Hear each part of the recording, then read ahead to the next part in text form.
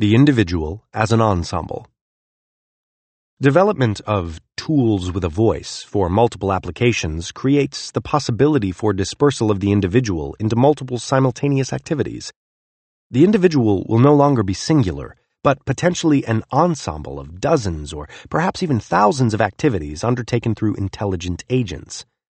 This will not only greatly enhance the productive capability of the most talented individuals, it will also make the sovereign individual potentially far more formidable militarily than the individual has ever been before.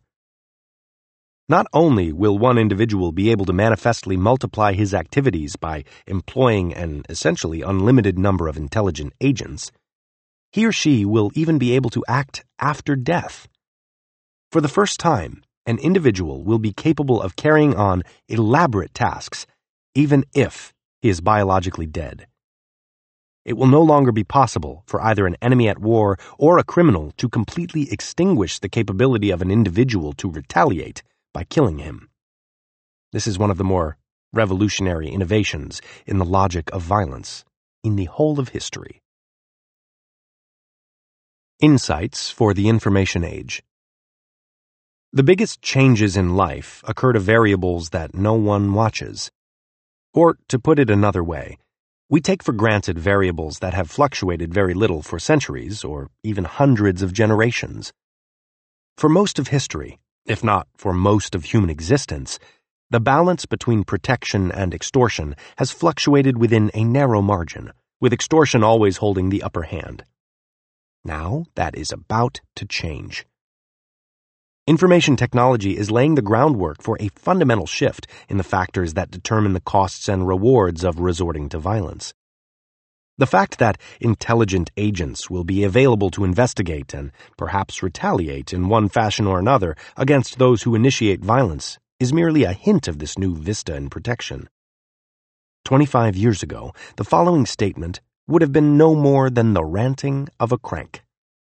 "If you kill me, I will sweep the money out of your bank accounts and give it to charities in Nepal." After the turn of the millennium, it may not be. Whether it would prove to be a practical threat would be determined by factors of time and place.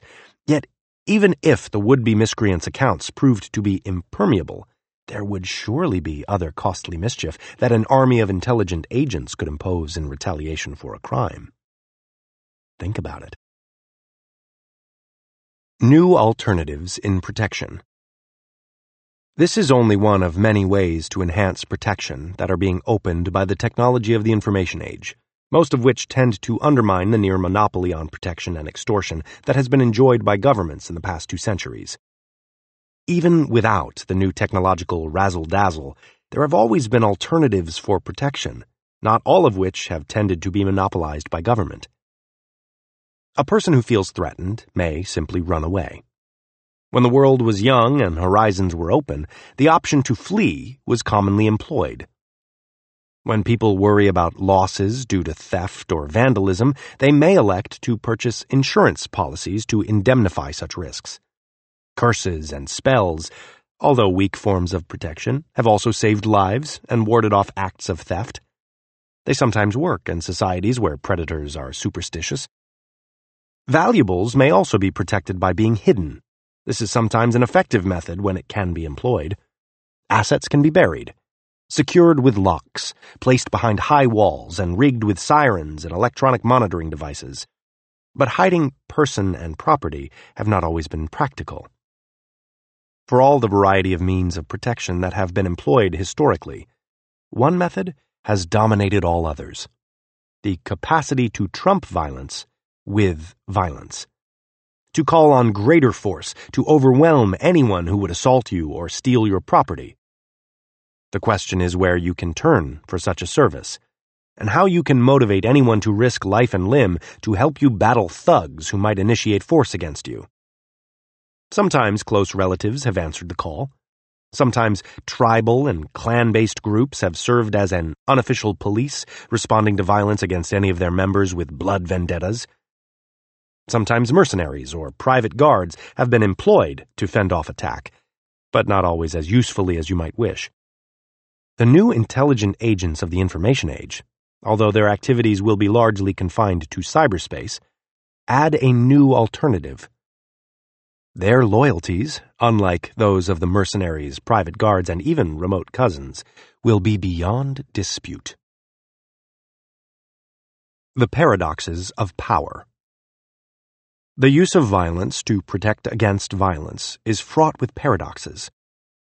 Under conditions that have heretofore existed, any group or agency that you could employ to successfully protect your life and wealth from attack would also necessarily have had the capacity to take either.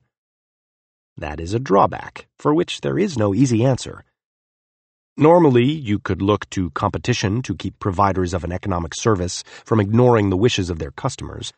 But where violence is concerned, direct competition often has perverse results. In the past, it has usually led to increased violence. When two would-be protective agencies send their forces to arrest one another, the result is more akin to civil war than protection. When you are seeking protection from violence, you normally do not wish to increase the output of violence, but to suppress it. And to suppress it on terms that do not allow the plundering of the customers who pay for the protection service in the first place. During the time men live without a common power to keep them all in awe, they are in that condition which is called war, and such a war as is of every man against every man, wherein men live without other security than what their own strength and their own inventions shall furnish them withal. Thomas Hobbes. Monopoly and Anarchy. This is why anarchy, or the war of all against all, as Hobbes described it, has seldom been a satisfactory state of affairs. Local competition in the use of violence has usually meant paying higher costs for protection and enjoying less of it. Occasionally, free-thinking enthusiasts for the market have suggested that market mechanisms alone would be sufficient to provide for policing of property rights and protection of life, without any need for a sovereignty whatsoever. Some of the analytics have been elegant, but the fact remains that free market provision of police and justice services has not proven viable under the megapolitical conditions of industrialism. Only primitive societies where behavior is highly stereotyped and populations are tiny and homogeneous have been able to survive without governments to provide the service of locally monopolizing protection through violence. Examples of anarchic societies above the level of the hunting and gathering tribe are few and ancient. They are all among the simplest economies of isolated rainwater farmers. The Kafirs in pre-Muslim Afghanistan, some Irish tribes in the Dark Ages, some Indian bands in Brazil, Venezuela, and Paraguay, other aboriginals in scattered parts of the world. Their methods of organizing protection without government are known only to connoisseurs of extreme cases. Primitive groups were able to function without a distinct organization specializing in violence only because they were small, closed societies, and they were isolated. They could draw on tight kinship relations to defend against most violent threats on a limited scale, which were the only sort they were likely to encounter. When they encountered larger threats, organized by states, they were overpowered and subjected to rule monopolized by outside groups. This happened over and over. Wherever societies have formed at a scale above bands and tribes, especially where trade routes brought different peoples into contact, specialists in violence have always emerged to plunder any surplus more peaceful people could produce. When technological conditions raised the returns to violence, they doomed societies that were not organized to channel large resources into making war. Which princes were rendering the service of police? Which were racketeers or even plunderers? A plunderer could become, in effect, the chief of police as soon as he regularized his take, adapted it to the capacity to pay, defended his preserve against other plunderers, and maintained his territorial monopoly long enough for custom to make it legitimate. Frederick C. Lane. Government as a seller of protection. As we have said at several points, government's principal economic function from the perspective of those who pay the taxes is to provide protection of life and property. Yet the government often operates like organized crime, extracting resources from people within its sphere of operations as tribute or plunder. Government is not only a protection service, it is also a protection racket. While government provides protection against violence originating with others, like the protection racket, it also charges customers for protection against harm that it would otherwise impose itself. The first action is an economic service, the second is a racket. In practice, the distinction between the two forms of protection may be difficult to make. Governments, as Charles Tilly has pointed out, may perhaps be best understood as our largest examples of organized crime. The activities of even the best government usually involved some mixture of the economic service of protection combined with extortion. Historically, both pursuits could be optimized if the government could impose a near monopoly on coercion within the territories where it operates. In cases where a single armed group could establish predominance in the use of violence, the quality of the protection service it could provide was normally far superior to what could be had from one of several competing protection agencies thrown into battle over the same territory. A natural monopoly on land. Achievement of a local monopoly of coercion not only allowed a government to more effectively protect its potential customers from violence initiated by others, it also greatly reduced the government's operating costs.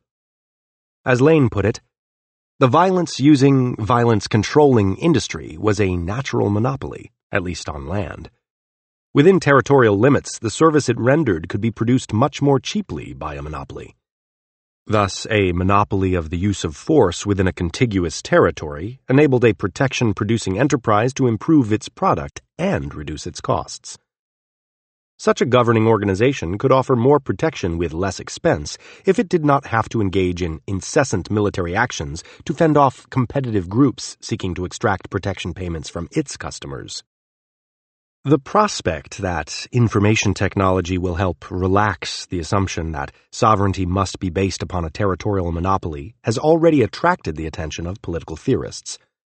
It is the theme of Beyond Sovereignty, Territory and Political Economy in the 21st Century by David J. Elkins. Elkins echoes our thesis that monopoly governments are destined to be disintermediated, much as religious monopolies were in the years following 1500. He writes, "We used to assume that religions should have their own territory or turf. As nations replaced universal religion as the sovereign arbiters of life and death, the compactness and boundedness of religion gave way to our now familiar intermingling of believers in the same area. Instead, we refuse to countenance the intermingling of nations, or provinces for that matter, although I believe this assumption is in the process of breaking down." He goes on to argue, in keeping with our view, that territorial monopolies on sovereignty can be broken down without anarchy, as evidenced by the split in sovereignty between national and provincial governments in a federal system like Canada's, and by the condominium government involving joint French and British sovereignty that characterized some Pacific islands for much of this century. Thus, while territorial monopolies on sovereignty have rarely been unbundled by force, they can be unbundled by agreement. According to Elkins, and we agree, the territorial nation has been a bundle or basket into which other facets of our lives are fit. It is similar to the economic concept of a basket of goods. You cannot easily get items individually, but must take them collectively. In a restaurant, one can order à la carte, but as far as our identities are concerned, we must take what nations have bundled together, which amounts to table d'hôte. Government à la carte will seem natural to citizens in the 21st century. There is no development that will contribute more dramatically to the disaggregation of sovereignty and the rise of government à la carte than the emergence of a cyber economy that altogether transcends physical borders. As frequencies rise and wavelengths drop, digital performance improves exponentially.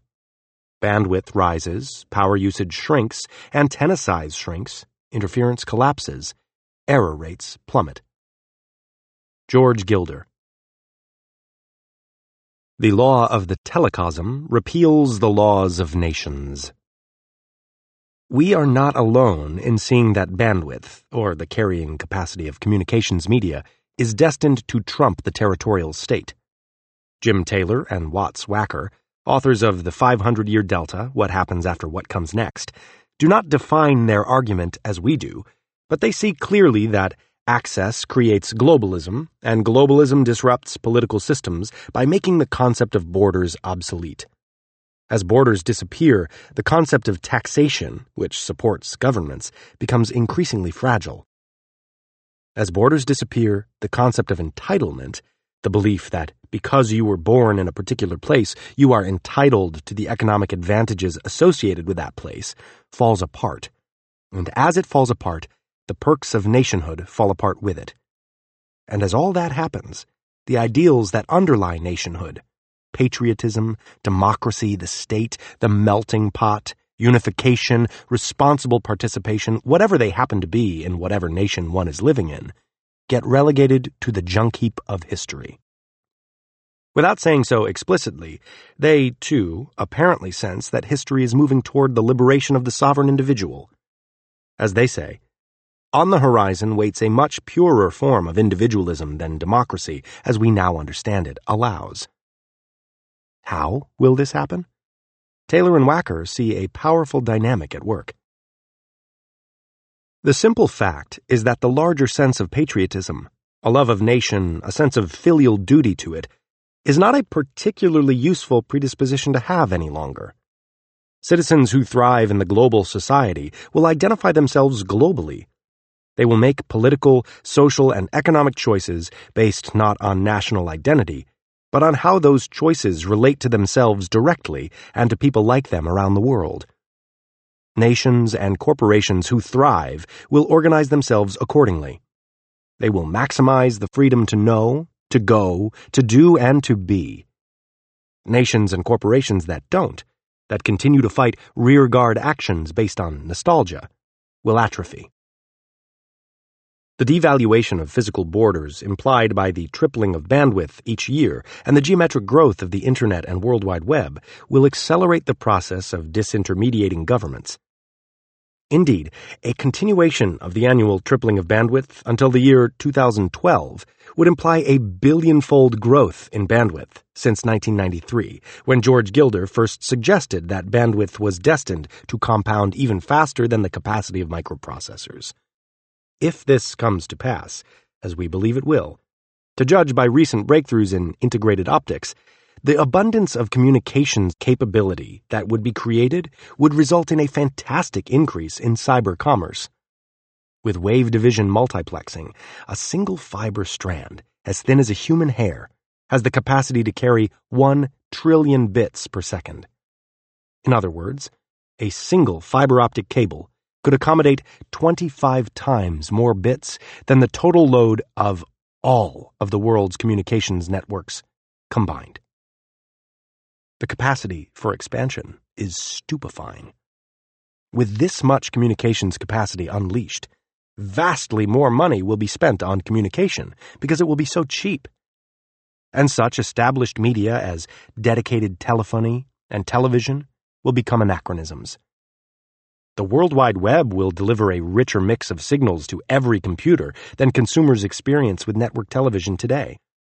As the bandwidth revolution unfolds, it will draw people more and more into the borderless virtual world of online communities and cybercommerce, a world with enough graphic density to become the metaverse, the kind of alternative cyberspace reality imagined by the science fiction novelist Neal Stephenson. Stevenson's metaverse is a virtual community with its own laws, princes, and villains. As ever more economic activity is drawn into cyberspace, the value of the state's monopoly power within borders will shrink, giving states a growing incentive to franchise and fragment their sovereignty. Just as nation-states today have incentives to host free ports, free trade zones, and zona francas, so they will have incentives to lease their sovereignty. We have already discussed the well-advanced negotiations between the 900-year-old Sovereign Military Hospitaller Order of St. John of Jerusalem, of Rhodes, and of Malta, more commonly known as the Knights of Malta, and the Republic of Malta to return sovereignty over Fort St. Angelo to the order. We expect these negotiations to be successfully concluded. Others will follow. Some nation-states will cede sovereignty over small enclaves and remote areas to entirely new affinity groups and virtual communities. Indeed, it is not unlikely that commercial entities, such as security firms and hotel chains, will bid for sovereignty over small patches of territory. Wackenhut, Pinkerton, and Argenbright may, in the future, offer hybrid gated retirement communities and tax-free zones in attractive climates around the world. Religious entities like the Knights of Malta, but representing every conceivable denomination, will try in their own ways to make heaven incarnate in certain out-of-the-way corners of the earth. Even wealthy individuals and families will possess their own plots where they will exercise limited sovereignty, issue their own stamps and passports, and maintain a website. Monopoly and plunder. Note that the incentives to share or lease sovereignty for a fee are quite different from those that have historically faced rulers exposed to military competition with their local monopoly of coercion. Leased sovereignty is no more destabilizing than hosting a free trade zone. By contrast, military competition for power, of the kind pursued by battling warlords and guerrilla bands, directly affects whether the would-be government has stronger incentives to protect people within its grasp or to plunder them. Where contending groups wrestle and maneuver in uneasy balance, the incentives to use predatory violence increase. Plunder becomes more attractive. Because power is less stable and the local monopoly of coercion less secure, the time horizons of those with the capacity to employ violence shrinks. The king of the mountain may stand on such a slippery slope that he could not expect to survive long enough to realize a share of the substantial gains that ultimately result from containing violence. When that is the case, there is little to prevent those who command what passes for government from employing their power to terrorize and pillage society. The logic of force, therefore, tells you that the more competing armed groups there are operating in any territory, the higher the likelihood that they will resort to predatory violence. Without a single overwhelming power to suppress freelance violence, it tends to proliferate, and many of the gains of economic and social cooperation go up in smoke. The damage that can occur when violence is given full rein in a condition of anarchy is demonstrated by the fate of China under the warlords in the 1920s. It is a story we recounted in The Great Reckoning. The competing warlords imposed great damage in areas where there was no single, overwhelming power to keep them in check. Similar stories illustrating a similar point have been broadcast to the world in living color by CNN news crews braving the streets of Mogadishu, Somalia. The armed forces of Somalia's warlords, nicknamed the Technicals, brought anarchy to that sad country before the United States led a massive military intervention to contain them. When the commanding might of U.S. forces was withdrawn, the Technicals brought out their weapons again, and anarchy resumed. A report in the Washington Post observed, "Pickup trucks mounted with anti-aircraft guns are once again plowing the dusty, rubble-strewn streets. Back, too, are the swaggering young men in T-shirts and Kalashnikov rifles slung over their shoulders, extorting money from passing cars and buses at makeshift roadblocks. One militia-controlled neighborhood here is so heavily armed that locals refer to it as Bosnia-Herzegovina. Traveling around this city's mean streets today is strikingly reminiscent of the days in 1992, when chaotic warfare among rival militias plunged Somalia into anarchy and a famine that prompted a U.S.-led military intervention. Once again, to traverse Mogadishu, travelers must hire a carload of armed thugs, hoping they will deliver protection for $100 a day, plus time off for lunch." The examples of Somalia, Rwanda, and others you will soon see on television offer a technicolor proof that violent competition for control of territory does not yield the same immediate economic gains as other forms of competition. To the contrary, the roving bandits and looters who compete under anarchy lack even the weak incentives to protect productive activity that sometimes lighten even the heavy hand of dictators when their rule is secure. The society of what we call the modern age is characterized, above all in the West, by a certain level of monopolization. Free use of military weapons is denied the individual and reserved to a central authority of whatever kind, and likewise the taxation of the property or income of individuals is concentrated in the hands of a central social authority. The financial means thus flowing into this central authority maintain its monopoly of military force, while this in turn maintains the monopoly of taxation. Neither has, in any sense, precedence over the other. They are two sides of the same monopoly. If one disappears, the other automatically follows. The monopoly rule may sometimes be shaken more strongly on one side than on the other. Norbert Elias. The Evolution of Protection. Lane developed an argument that we have misappropriated for our purposes in imagining how the information age may unfold. He argued that the history of Western economies, since the Dark Ages, can be interpreted in terms of 4 stages of competition and monopoly in the organization of violence. While Lane is largely silent about the megapolitical factors that we identify as influencing the scale at which governments operate, his exploration of the economics of violence coincides closely with the argument we spelled out in Blood in the Streets and The Great Reckoning, and elsewhere in this volume. We have already analyzed some of the megapolitical factors that played a role in the evolution of Western society following the fall of Rome.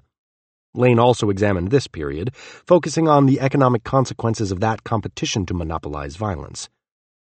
He discerned 4 important stages in the functioning of economies over the past 1,000 years, each involving a different phase in the organization of violence. Note that Lane's 4 stages of competition and monopoly in the use of violence are different from the 4 stages in the organization of economic life that we identify, namely foraging, farming, industrialism, and the information age. Out of the Dark Ages. The first stage is one of anarchy and plunder that marked the feudal revolution of 1,000 years ago. While Lane does not specify the dates for any of his summary periods, arithmetic sets the boundary of his first period quite clearly, and his description of the stage of anarchy and plunder seems to match conditions during the transition from the Dark Ages, when the use of violence was highly competitive even on land. He does not say why, but when violence is highly competitive, this usually means that there are significant obstacles to the projection of power at any distance. In military terms, defense is predominant over the offense. For reasons we explained in Chapter 3, this stage of anarchy and plunder coincided with falling productivity of agriculture due to adverse climatic changes. Since technology offered few effective economies of scale to help in securing a monopoly of violence at the time, competition between would-be rulers was widespread. Economic activity was smothered. The weakness of the economy made the problem of establishing a stable order worse. To create a local monopoly of violence involved too high a cost in military activity in proportion to the meager value of economic turnover. Without the capacity to enforce an effective monopoly over an economically viable territory, the armed knights on horseback terrorized and plundered while providing little in the way of protection for their customers. Feudalism. The second stage begins when small regional or provincial monopolies are established. Agricultural production then rises, and most of the surplus is collected by recently established monopolists of violence. Still, the surplus is relatively meager during this second stage, which we identify with the early Middle Ages. Economic growth is held down by the absence of advantages of scale in the organization of violence, which keeps the military costs of enforcing local monopolies high. But while the costs remain high, the price that mini-sovereignties can charge for protection rises, since economic activity expands when anarchy is curtailed.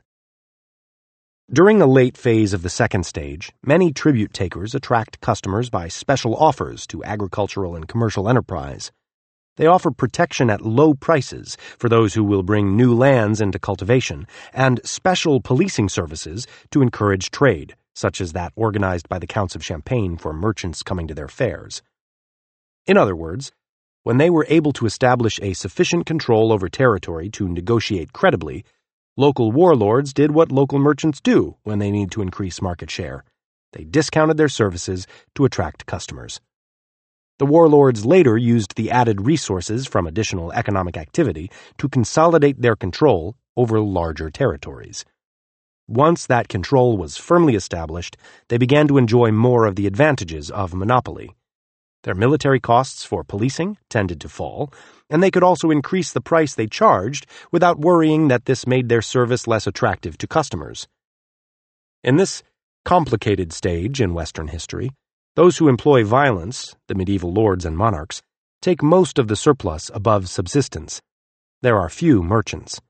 The most successful are those who are best able to evade or minimize the taxes, fees, and other costs imposed by those demanding money for protection services.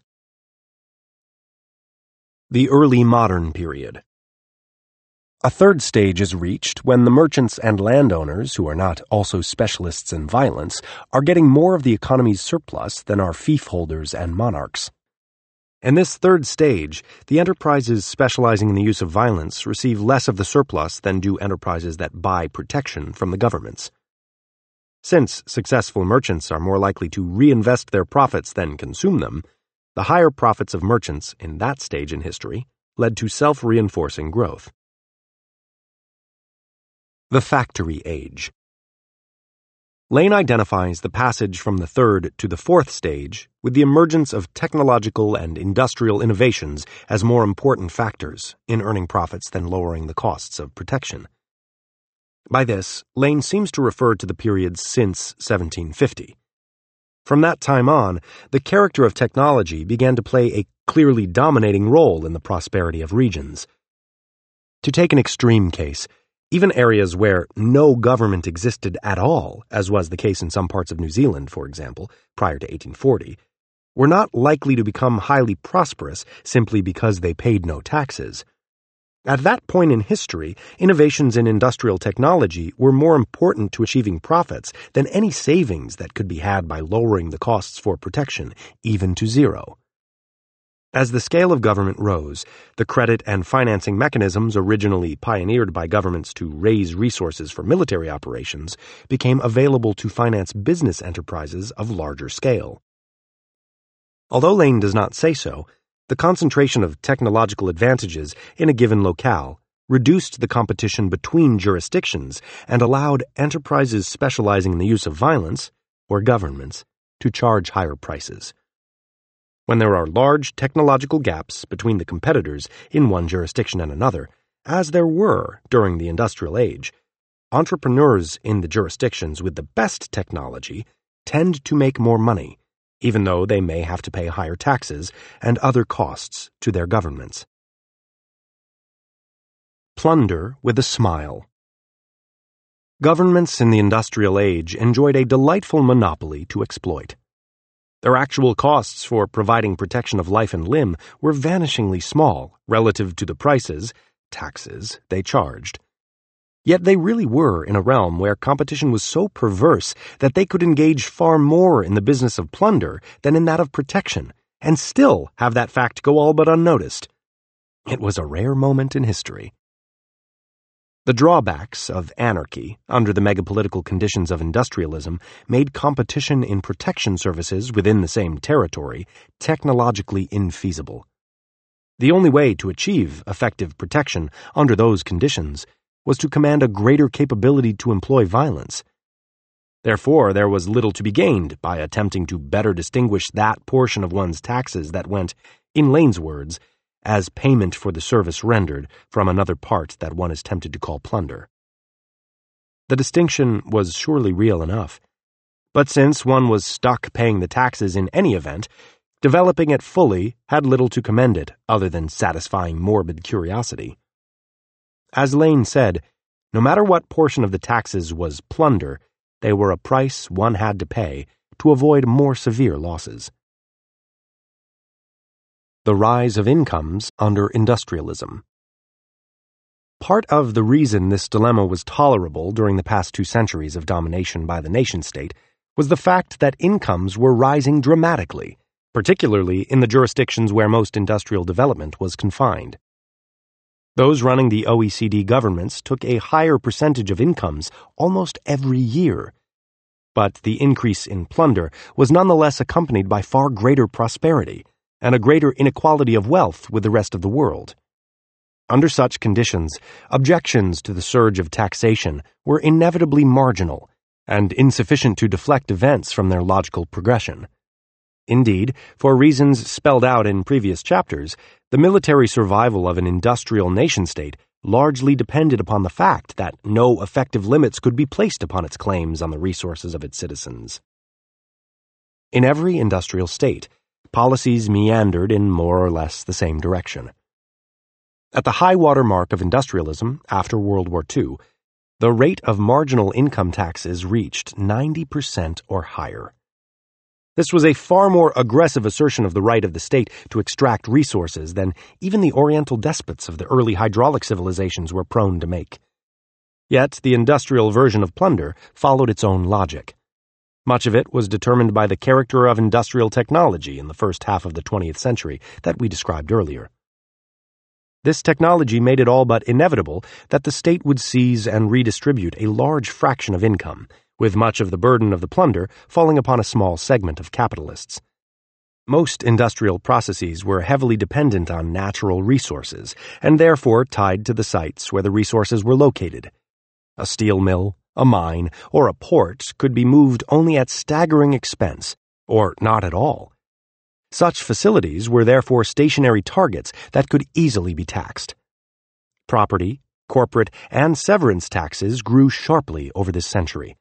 So did income taxes, first on the capitalists, but eventually on the workers themselves.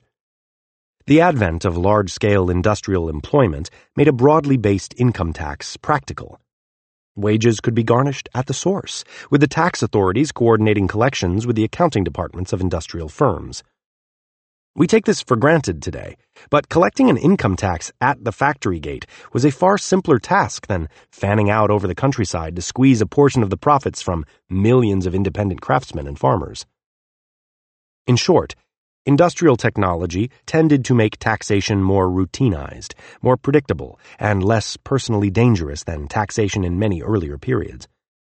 Nonetheless, it extracted a higher percentage of society's resources than any form of sovereignty had done before. Protecting what? The fact that societies could become richer while the total percentage of income absorbed in taxes rose significantly invites a question about the character of the protection that governments provided to industrial economies. What were they protecting? Our answer: primarily industrial installations with high capital costs and significant vulnerability to attack. The presence of large-scale industrial firms would not have been possible in a disordered environment with more competitive violence, even if the result of the competition had been to shrink the overall share of output taken by government. This is why capital-intensive operations are uneconomic in the American slums, as well as in third-world societies where ad hoc violence is endemic. Industrial society as a whole was able to proceed because a certain kind of order was established and maintained. Enterprises were subject to regular, predictable shakedowns rather than erratic violence. Even during the height of industrialism, it was always an exaggeration to speak of a government employing a monopoly of force. All governments try to maintain such a monopoly, but as we have seen, employees of industrial corporations usually found that they were able to employ violence against their employers. As long as the general public has access to any arms at all, or a disorderly crowd retains the physical capacity to overturn a bus or throw rocks at police, those who control the government do not totally monopolize force. They merely control predominant force, dominant to a degree that it becomes uneconomic for most people to compete with them under existing conditions. A net-based government can operate only by consent of the governed. Any net government must therefore provide its citizens with real benefits if it wants them to stick around. Those benefits may not be just personal goods or services, but rather the broader benefits of a regulatory regime, a clean, transparent marketplace with defined rules and consequences, or a supervised community where children can trust the people they encounter of individuals' privacy is protected. Esther Dyson. The Information Age. The information age is bringing into being a fifth stage in the evolution of competition in the use of violence in the West. This stage was not anticipated by Lane. This fifth phase involves competition in cyberspace, an arena not subject to monopolization by any violence-using enterprise. It is not subject to monopolization because it is not a territory. Although Lane's argument incorporates conventional post-war assumptions about the inevitability of the nation-state, he recognized a point that will be more crucial to understanding the future than it may have seemed 40 or 50 years ago. That is the fact that governments have never established stable monopolies of coercion over the open sea. Think about it. No government's laws have ever exclusively applied there. This is a matter of the utmost importance in understanding how the organization of violence and protection will evolve as the economy migrates into cyberspace, which has no physical existence at all. For the same reasons that Lane noted in observing that no government has ever been able to monopolize violence on the sea, it is even less likely that a government could successfully monopolize an infinite realm without physical boundaries. Competition without anarchy. In the past, when conditions made it difficult for any single violence-wielding entity to establish a monopoly, the results were anarchy and plunder. The information age, however, has changed the technological terms under which violence is organized and done so in a profound way. Unlike the past, when the inability to monopolize protection in a region meant higher military costs and lower economic returns, the fact that governments cannot monopolize cyberspace actually implies lower military costs and higher economic returns. This is because information technology creates a new dimension in protection. For the first time in history, information technology allows for the creation and protection of assets that lie entirely outside the realm of any individual government's territorial monopoly on violence. Countries in which the units of political power and governance are multiple and which lack a central, stable, unchallenged supervisory source of jurisdiction and power have to devise their own working solutions for dealing with the problems raised by such frontiers. Rhys Davies. The analogy with the frontier. Cyberspace is, in one sense, the equivalent of a technologically protected March region of the kind that existed in border areas during the Middle Ages. In the past, when the reach of lords and kings was weak, and the claims of one or more overlapped at a frontier, something akin to competitive government existed. A look at how the March regions functioned could give insight into how laws of the March, or something like them, may migrate into cyberspace. Andorra survives as a kind of fossilized March region between France and Spain, an artifact of megapolitical conditions that made it difficult for either kingdom to dominate the other in that cold and almost inaccessible area of 190 square miles in the Pyrenees. In 1278, an agreement was struck dividing suzerainty over Andorra between local French and Spanish feudal lords, the French Count of Foix and the Spanish Bishop of Urgel. Each appointed one of two vicaires, who sparingly exercised the minimal authority of government in Andorra, mostly by commanding the tiny Andorran militia, now a police force. The Count's role was long ago superseded by history. The French government now stands in for him from Paris. Among its duties is to accept half of the annual tribute that Andorra pays, an amount less than a single month's rent in a Fleabag apartment. The Bishop of Urgel continues to receive his share of the tribute, just as his predecessors did in the Middle Ages. As the split tribute implies, there have been two sources of supervisory jurisdiction and power, rather than one, in Andorra.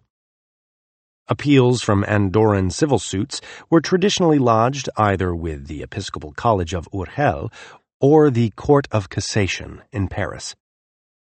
A consequence of Andorra's ambiguous position was that almost no laws were enacted. Andorra has enjoyed vanishingly small government and no taxes for more than 700 years. Today, that gives it a growing appeal as a tax haven, but until a generation ago, Andorra was famously poor. Once thickly wooded, it was deforested over the centuries by residents trying to stay warm in the bitter winters. The whole place is snowed shut from November through April each year. Even in summer, Andorra is so cold that crops grow only on the southern slopes. If our description makes it seem unappealing, you have just learned the secret of its success. Andorra survived as a feudal enclave in the age of the nation-state because it was remote and dirt-poor. At one time, there were numerous medieval frontier or march regions where sovereignties blended together. These violent frontiers persisted for decades or sometimes for centuries in the border areas of Europe. Most were poor. As we mentioned earlier, there were marches between areas of Celtic and English control in Ireland, between Wales and England, Scotland and England, Italy and France, France and Spain, Germany and the Slav frontiers of Central Europe, and between the Christian kingdoms of Spain and the Islamic kingdom of Granada. Like Andorra, these march regions developed distinct institutional and legal forms of a kind that we are likely to see again in the next millennium. Because of the competitive position of the two authorities, each of which was weak, rulers would sometimes even solicit volunteers among their subjects to settle in march regions in order to increase the reach of their authority. Almost as a matter of course, the subjects were lured into settling in the march by freedom from taxes. Given the delicate margins upon which they competed, if either authority in a march attempted to impose taxes, he would make it more difficult for his followers to make ends meet, as well as give everyone a reason to affiliate with his competitor. Therefore, residents of a march usually had a choice in deciding whose laws they were to obey. This choice was based upon the weakness of the competing authorities. It was not an ideological gesture. Nonetheless, practical difficulties arose that had to be resolved. Under feudalism, landlords who owned property on both sides of a nominal frontier faced a serious conflict of duties. For example, a lord on the frontier of Scotland and England who held properties in both kingdoms could theoretically owe military service to both in the event of war. To resolve this contradictory obligation, almost everyone, up and down the feudal hierarchy, could choose whose laws to obey through a legal process called avowal. Information technology will create equivalent opportunities for competitive choice in domiciling economic activities, but with important differences. One is that unlike the medieval frontier societies, cyberspace is likely to be, in due course, the richest of economic realms. It will therefore tend to be a growing rather than a receding frontier. Few persons at the core regions of medieval society would have wished to move to frontiers without strong inducements, often including religious imperatives because these regions tended to be violent and poor. Therefore, they did not act as magnets, drawing resources out of the control of the authorities. Cyberspace will. Secondly, the new frontier will not be a duopoly, which invites collusion between the two authorities to compromise over their frontier claims. Such compromises tended not to be effective during the medieval period for two reasons. There were frequently sharp cultural gaps between the rival authorities, and, more important, they lacked the physical capacity to impose a negotiated settlement, having insufficient military power on the ground. During the era of the nation-state, when national authorities did come to exercise sufficient military power to impose solutions, most march regions and vague frontiers disappeared. Border fixing became the norm. That is a stable solution if duopolists of violence face the prospect of dividing their authority over contiguous regions. But the competition in domiciling transactions in the cyber economy will not be between two authorities, but between hundreds of authorities throughout the globe. For the territorial states to create an effective cartel to keep tax rates high will be all but impossible. This will be true for the same reason that collusion to enjoy monopoly prices in markets with hundreds of competitors does not work. For evidence, consider the move by the Seychelles, a tiny country in the Indian Ocean, to enact a new investment law that U.S. government officials describe as a Welcome Criminals Act. Under the law, anyone who invests $10 million in the Seychelles will not only be guaranteed protection against extradition, but will be issued a diplomatic passport. Contrary to the assertions of the U.S. government, however, the intended beneficiaries are not drug dealers, who are generally under the protection of more important governments in any event, but independent entrepreneurs who have become politically incorrect. The first potential beneficiary of the Seychelles law is a white South African who became wealthy by circumventing the economic sanctions against the former apartheid regime. Now he faces the danger of economic retribution by the new South African government and is willing to pay the Seychelles for protection. Whatever the merits of any individual case, the example shows why attempts by governments to maintain a cartel for protection on the ground are doomed to failure. Unlike the medieval frontier, in which the competition was between two authorities only, the frontier in cybercommerce will be between hundreds of jurisdictions, with the number probably rising rapidly to thousands. In the age of the virtual corporation, individuals will choose to domicile their income-earning activities in a jurisdiction that provides the best service at the lowest cost. In other words, sovereignty will be commercialized. Unlike medieval frontier societies, which were in most cases impoverished and violent, cyberspace will be neither. The competition that information technology is driving governments to engage in is not competition of a military kind, but competition in quality and price of an economic service, genuine protection. In short, governments will be obliged to give customers what they want. The diminished utility of violence. This is not to say, of course, that governments will resign from employing violence. Far from it. Rather, what we are saying is that violence is losing a good deal of its leverage.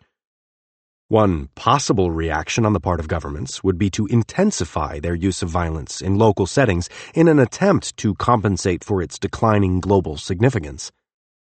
Whatever governments do, however, they will be unable to saturate cyberspace with violence in the way that they saturated the territories they monopolized with violence in the modern world. No matter how many governments try to enter cyberspace, they will be no more capable or powerful in that realm than anyone else. Ironically, attempts by nation-states to wage information wars to dominate or thwart access to cyberspace would probably only accelerate their own demise. The tendency toward the devolution of large systems is already powerful because of the fall-away of scale economies and the rising costs of holding fragmenting social groups together. The irony of information wars is that they could well impose more of a shock to the brittle systems left over from the industrial age than to the emerging information economy itself. As long as essential information technology continues to function, cybercommerce could proceed in tandem with the struggles of information war in a way that could never happen in a territorial war. You could not imagine millions of commercial transactions taking place at the front in one of the 20th century's wars.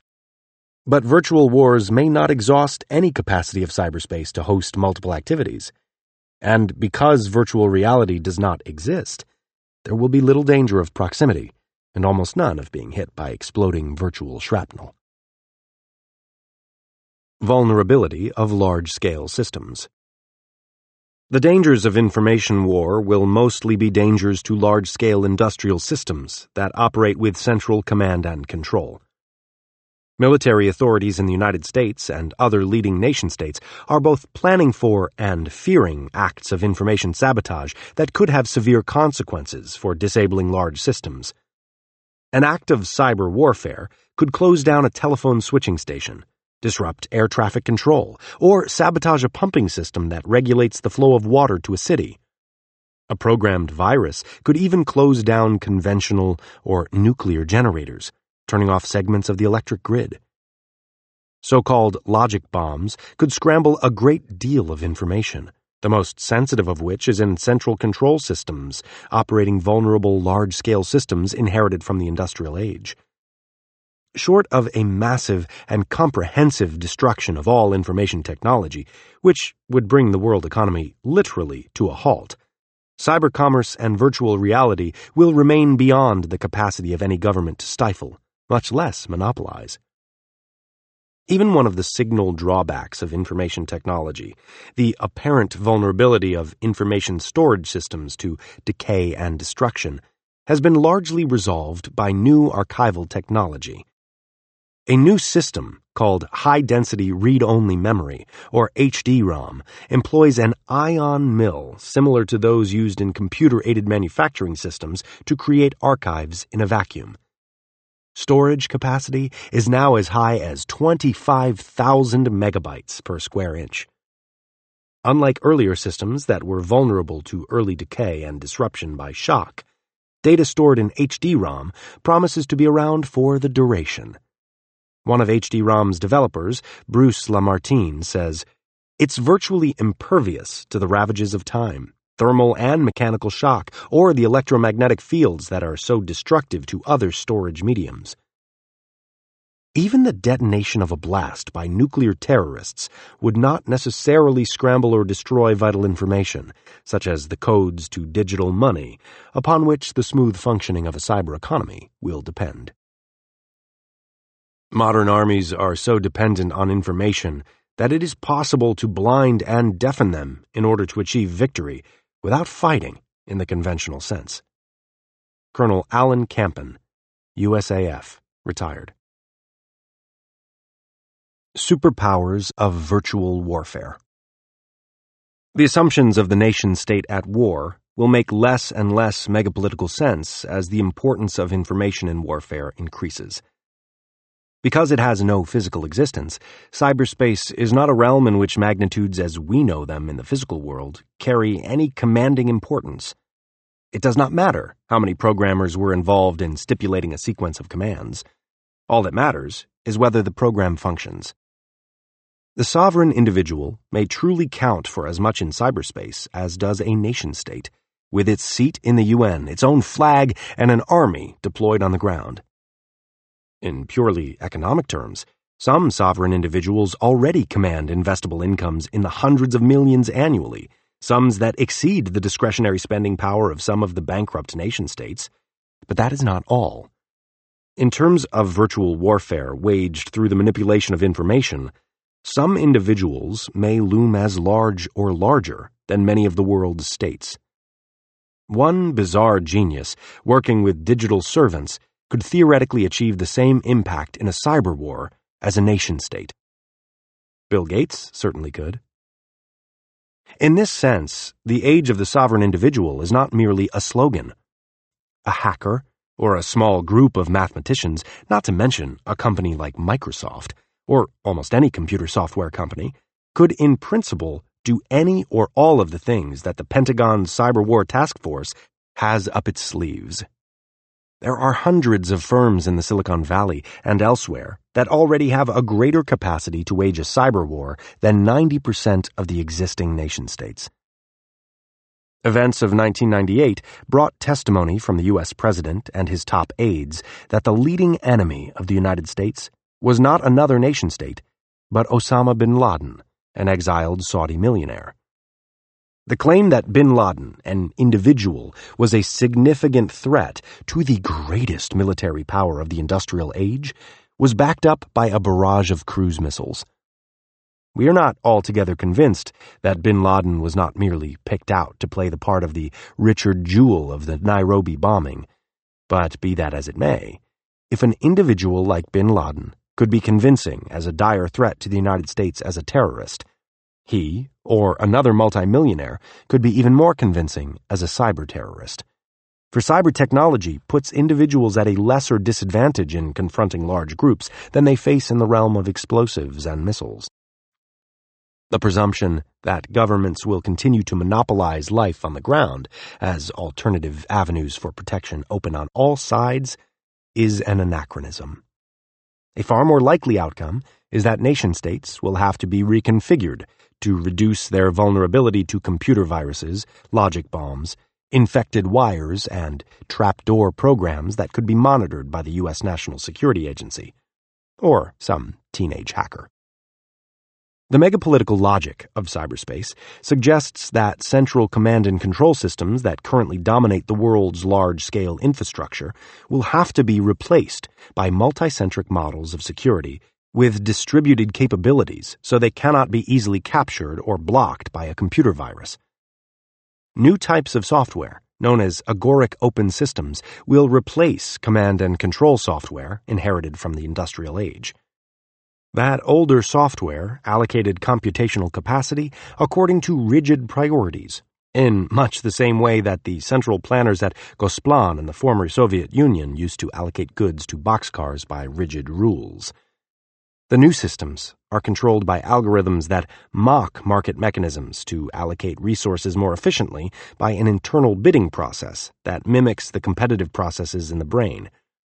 Instead of giant computer monopolies conducting important command and control functions, they will be decentralized in the new millennium. There is no better example of the resilience of distributed networks compared to command and control systems than that given by Digital Equipment at its Palo Alto research lab. An engineer opened the door to a closet that housed the company's own computer network. As recounted by Kevin Kelly, the engineer dramatically yanked a cable out of its guts. The network routed around the breach and didn't falter a bit. The information age will not only facilitate competition without anarchy in cyberspace, it will inevitably lead to the redesign of important systems left over from industrialism. Such a reconfiguration is essential to make them less vulnerable to mischief that could come from anyone or anywhere. Just as the industrial age inevitably led to the reconfiguration of institutions that were left over from the medieval period, such as schools and universities, so the leftover institutions of the industrial age are likely to devolve in miniature form, in ways that reflect the logic of microtechnology. The need for protection against bandits on the information superhighway will require widespread adopting of public key, private key encryption algorithms. These already allow any individual user of a personal computer to encode any message more securely than the Pentagon could have sealed its launch codes only a generation ago. These powerful, unbreakable forms of encryption will be necessary to secure financial transactions from hackers and thieves. They will also be necessary for another reason. Private financial institutions and central banks will adopt unbreakable encryption algorithms when they realize that the U.S. government, and it may not be alone, has the capacity to penetrate current bank software and computer systems to literally bankrupt a country or sweep the bank account of anyone living almost anywhere. There is no technological reason why any individual or any country should leave his financial deposits or transactions at the mercy of the U.S. National Security Agency, or the successors to the KGB, or any similar organization, licit or illicit. Encryption algorithms impenetrable by governments are not daydreams. They are available already as shareware over the Internet. When low-orbit satellite systems are fully operable, individuals using advanced personal computers with antennae no larger than those on portable phones will be able to communicate anywhere on the globe without even interfacing with the telephone system. It will no more be possible for a government to monopolize cyberspace, a realm with no physical existence at all, than it would have been for medieval knights to control transactions in the industrial period astride a heavy charger. Protection by stealth. Information societies will place vast resources outside the realm of predation. When cyberspace comes increasingly to host financial transactions and other forms of commerce, the resources employed there will be more or less immune to ordinary shakedowns and theft. Therefore, predators will be unable to harness as large a share of resources as they do today, and have done through much of the 20th century. Inevitably, therefore, government protection of a large part of the world's wealth will be redundant. Government will be no better situated to protect a bank balance in cyberspace than you are. As government will be less necessary, its relative price is likely to fall for that reason alone. There are others. With a large and growing share of financial transactions occurring in cyberspace in the new millennium, individuals will have a choice of jurisdictions in which to lodge them. This will create intense competition to price government services, the taxes it charges, on a non-monopolistic basis. This is revolutionary. As George Mellon argued in the Wall Street Journal, the one institution that has most successfully resisted the forces of global competition has been the welfare state. A study by researchers at the Wharton School and the Australian National University discussed the forces coming to bear on income transfers. Jeffrey Garrett and Deborah Mitchell concluded that there is virtually no evidence that increased market integration has put downward pressures on their most fundamental welfare programs. To the contrary, they write, governments have invariably responded to increased integration into international markets by increasing income transfers. The advent of the cyber economy will at long last finally expose the welfare state to genuine competition. It will change the nature of sovereignties and transform economies, as the balance between protection and extortion swings more completely on the side of protection than it has ever done before.